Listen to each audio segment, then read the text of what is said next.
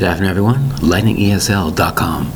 I'm also available on Instagram at lightningesl.53. Today's word is fumes. Fumes.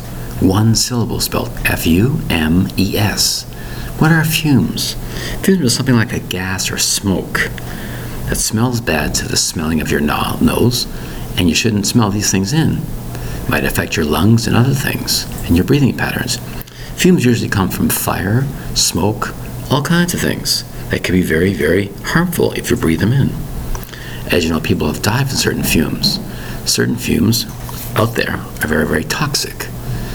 For example, carbon monoxide is something you can actually get very, very badly sick in your lungs, your breathing capacity.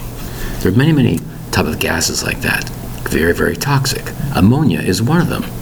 So again, the word is fumes, F-U-M-E-S, one syllable. Thank you very much for your time. Bye-bye.